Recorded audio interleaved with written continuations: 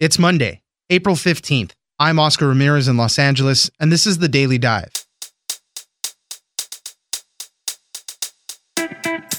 South Bend Mayor Pete Buttigieg has officially announced that he is running for president in 2020, adding to the nearly 20 Democratic hopefuls running already. He is young, he is gay, and he is rising in the polls fast. But can he last?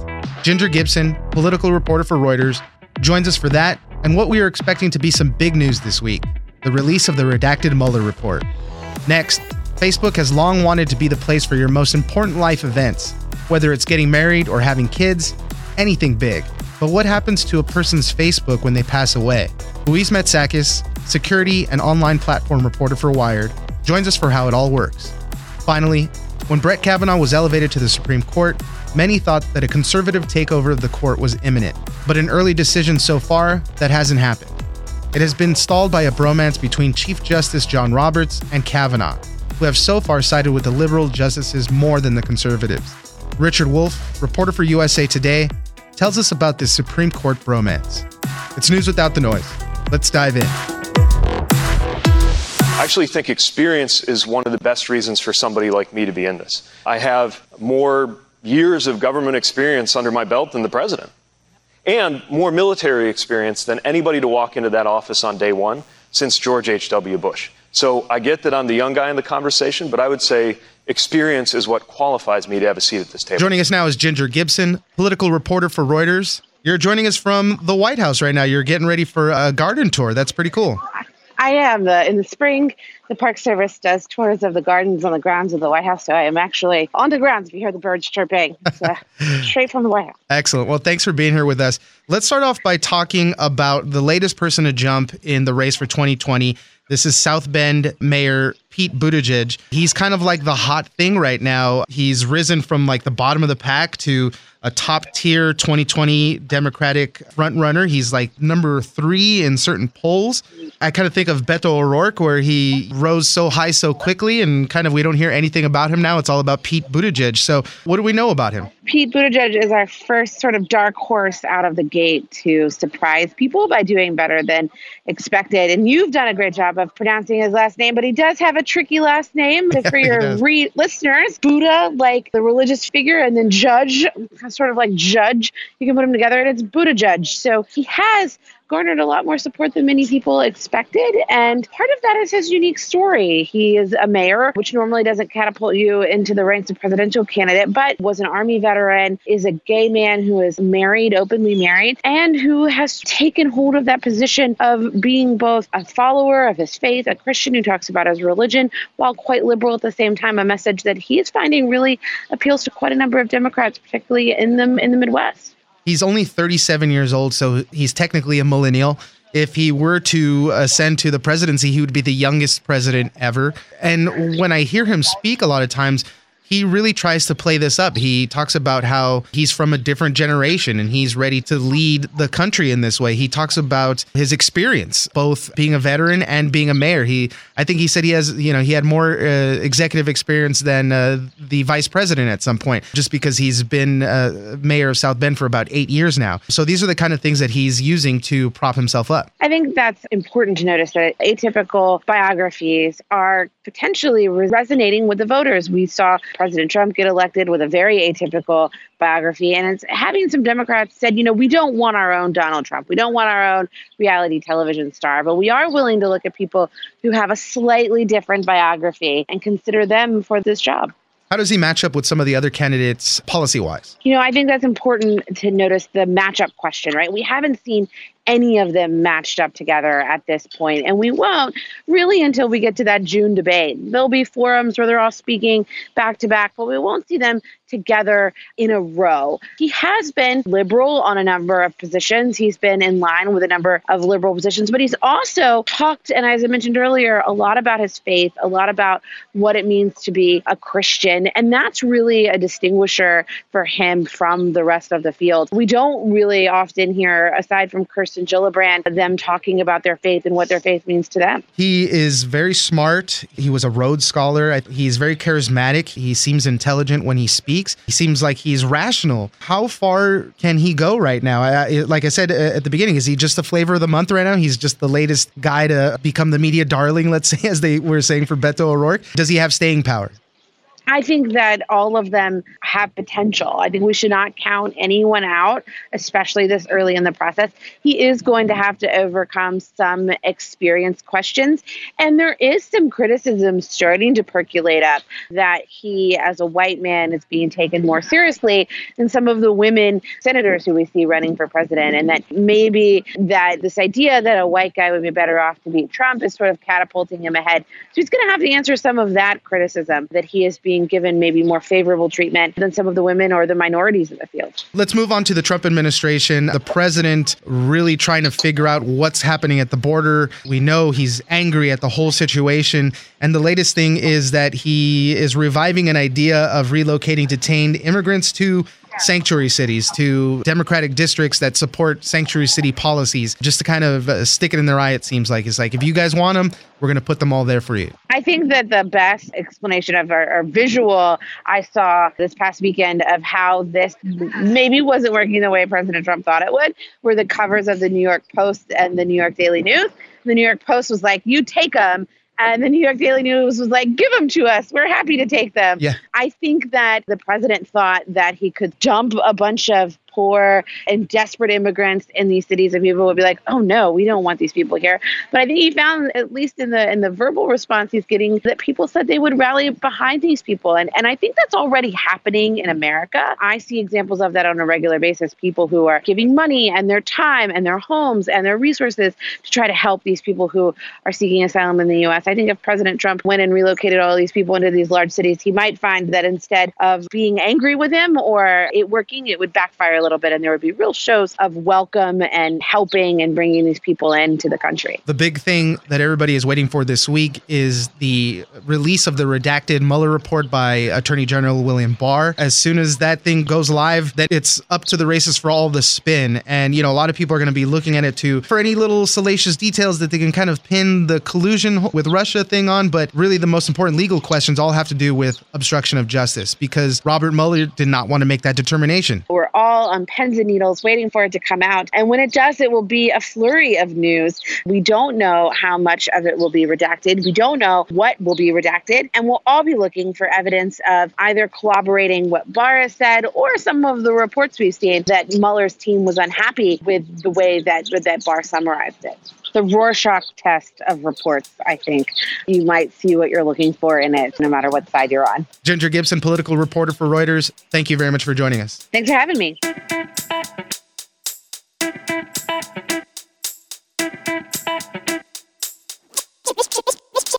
They got a case where there was a girl and she was wearing a Halloween costume. And so her parents were so upset because this is the way they remember her in this Halloween costume and they couldn't change it. Joining us now is Louise Matsakis, covering security and online platforms for Wired. We're going to be talking about Facebook and some new features they rolled out. For a long time, Facebook has encouraged its users to share all their major life milestones on the platform, whether it's getting married, having children, getting new jobs. It's where a lot of people post most of their lives. There's like 2 billion users that log on to Facebook. But what happens when a user dies? Like, what happens to their page after that? There's been stories in the news about sending reminders to loved ones. Hey, don't forget to wish somebody happy birthday after they've died. So Facebook has rolled out some new features to help with that. So what do we know about this, Louise? Back in 2015, Facebook first tackled this problem and they introduced something called the legacy contact. So basically what happens now is that you can appoint someone if you pass away who will take over your account. They can't read your private messages, they can't delete anything, but they're able to post a new profile picture, a new cover photo, and they can make a pinned post,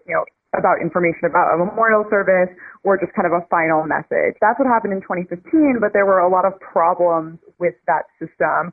So earlier this week, Facebook announced that they were making some updates. The biggest one of which is that now there's going to be a tribute section, which is a different place where your legacy contact can moderate people sharing memories of you or sharing memories of a loved one who has passed away. So it's kind of like a post-mortem timeline. So it's separate from the person's normal timeline, And it's a place where after someone passes away, loved ones can share memories, other ways to remember them. So Facebook kind of saw a problem where people were doing this on the person's timeline after they passed away. So, they posted their last status update, and then all of a sudden there were all these comments from people after they died, which is not really a great system, right? The BBC a few years ago reported that more than 30 million Facebook users were likely dead. So there's a lot of people that have accounts that are no longer active in the same way. Tell us the process, because you have to memorialize an account before you can do some of this stuff. How do you actually memorialize the account, and how has it changed? Because before, a lot of times people were memorializing accounts before loved ones even had a chance to do it. This was a source of a lot of pain and anxiety for, I think, a lot of people who lost someone close to them. So before, Facebook would let anybody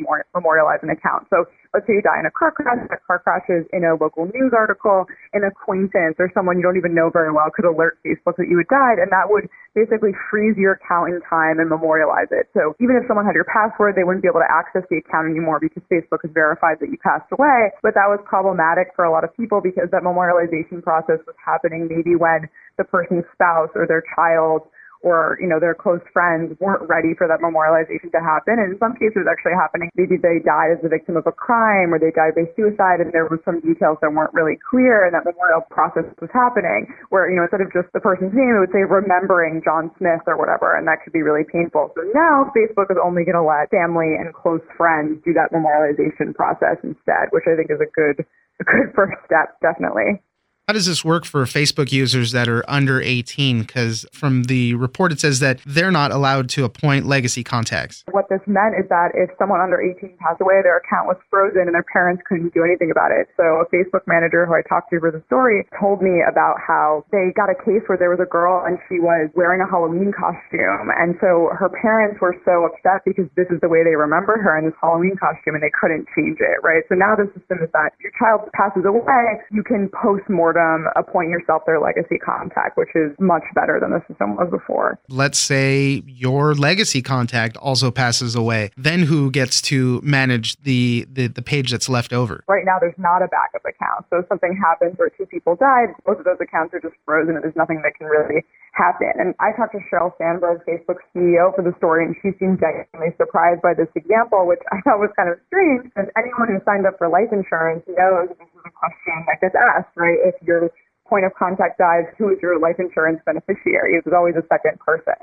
Once a person's account gets memorialized, a legacy contact is appointed and all, and they can manage the tribute section, they still can't read any private messages or delete anything that was on that person's account before. Do they have the option of closing down the account? Let's say they just don't want the page up anymore. Is that still a possibility? So there is ways to get the account deleted, but if you don't leave any instruction, Facebook is basically forced to balance the wishes of loved ones who are grieving with the privacy and wishes of the person who passed away. If you didn't put that in your will, if that wasn't something that you formalized with your legacy contact, then Facebook can't necessarily get your account deleted. It's just going to stay there because there might be a family member or a friend who wants those memories of you, even though now you've died. So it's a hard balance that Facebook has to strike. Louise Matsakis, covering security and online platforms for Wired. Thank you very much for joining us. Thanks for having me.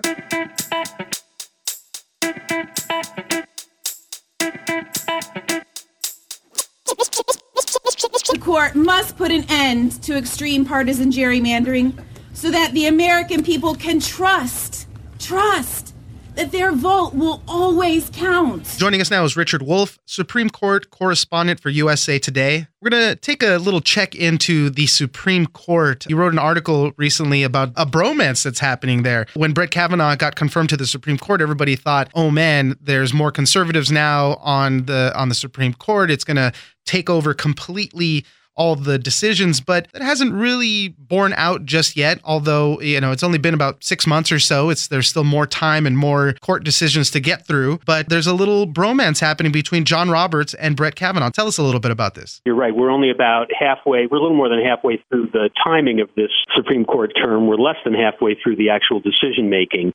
And so anything can change, and we would expect it to change. We would expect Associate Justice Kavanaugh to probably return a little more uniformly to his conservative stripes. And Chief Justice John Roberts probably eventually will. I mean, these are two conservative justices. So the piece that I wrote is not intended to say, hey, everybody, this is completely different from what you would have expected. But for the time being, what is happening, and there's certain motivations probably afoot, what is happening is that Roberts, the Chief Justice, and Kavanaugh, the newest justice, who went through this contentious confirmation hearing last fall that everybody can recall, are behaving a little more moderately than the other three conservatives and often aligning with the four liberals on the court. A lot of the cases in which they're doing it are not all that significant, but it is significant when you look at the numbers. In terms of formal merits decisions where they're ruling on a final decision on a case, Kavanaugh and Roberts have been together 24 out of 25 times. Whereas Roberts, I think, has differed with some of the more conservative justices, Clarence Thomas and Neil Gorsuch, President Trump's first nominee, 8 or 9 or 10 times. Kavanaugh maybe about 6 times, differing with those more conservative justices. So just numerically, which was sort of the basis of this piece, there's a very big difference. Now, what's going on in terms of motivation is the Chief Justice does not want this court, and he's all but said so, to be perceived as a 5-4 conservative court where slam dunk, the conservatives are going to stick it to the liberals. And this really goes back to when he switched his vote. There's a new book out by my former colleague Joan Biskupik on the Chief Justice, and it goes chapter and verse through how he switched his vote in the 2012 Obamacare case to make sure that didn't happen and ended up aligning with the liberals. He's very wary of the court as an institution being perceived as nonpartisan and just deciding things based on the law. Some conservatives would say that leads him to not decide things based on the law when they would come out 5-4 conservatives over liberals. Now, that does happen on occasion, and it's happened a couple times this year, but he's concerned about the image of the court in general. Kavanaugh perhaps is concerned about the image of the court in general because of the way his confirmation hearings ended, but he's also probably looking to keep a low profile, and he has a lot in common with the Chief Justice. They both come from the same D.C. appeals court. They both are residents of the District of Columbia suburbs in Maryland. They have similar backgrounds. They're a decade apart, but they have similar backgrounds. So there are inklings still to be proven that Kavanaugh may turn out to be a less conservative justice than, say, Neil Gorsuch or Clarence Thomas. And the concern is there, about being perceived as a political branch of the government. I mean, in this climate right now, anything can be politicized and turn around right away. So, I mean, it might be smart for them to kind of take that approach. Tell us a little bit about Kavanaugh's demeanor so far and some of the times that Roberts and Kavanaugh have sided with the liberal justices. Kavanaugh sits off to one side, very attentive, very studious, asking questions of both sides, very much like the chief in that regard. Sits next to Associate Justice Elena Kagan, one of President Obama's nominees. They are very close, and you can tell by their joking around relationship. Kagan is a liberal force on the court, very powerful, smart, astute justice, and she seems to probably have an interest in seeing if she can sway Kavanaugh, probably goes on vice versa as well. What are some of the big upcoming cases that we're still expected to hear more about? The biggest cases, one of which is still to be argued in a couple of weeks, and then a couple of others that have been argued, but there haven't been decisions. The one that's going to be argued later this month is on the administration's effort to add a question to the 2020 census on citizenship, and that's kind of a crucial issue that easily could divide the liberals from the conservatives. The Trump administration wants to ask about citizenship for the first time since 1950, right. And challengers, including the states of California and New York and immigrant rights groups, don't want them to do it because it would probably suppress the count among non-citizens. There are a couple of cases that are pretty interesting that have been argued already, and we expect decisions in the next couple of months. One is on partisan gerrymandering. Those are the cases from North Carolina and Maryland that basically go to something the court has been unwilling in the past to insert itself in, which is if there's some element of the way congressional and state legislative districts are drawn by state legislatures that simply goes too far and is too one-sided, are likely to be decided the way the Supreme Court has decided in the past, which is we just don't see that this is our role to decide. It's distasteful what majorities in state legislatures do, but they all do it. And it's hard to see the justices, the conservative justices, stepping into that one, but they accepted both cases, and we're waiting on the decision. And then there's an interesting religious liberty case out of Maryland in which they have to decide whether a mammoth World War I memorial in the middle of an intersection is an intrusion on the separation of church and state. It's a World War I memorial, but it's shaped like a giant Latin cross. And if you drive by, all you really notice is there's a giant Latin cross in the middle of this town, rather than that it's actually there because it was put there by the American Legion 90 years ago. So that's an interesting case. Richard Wolff, Supreme Court correspondent for USA Today. Thank you very much for joining us. Anytime. Thanks, Oscar.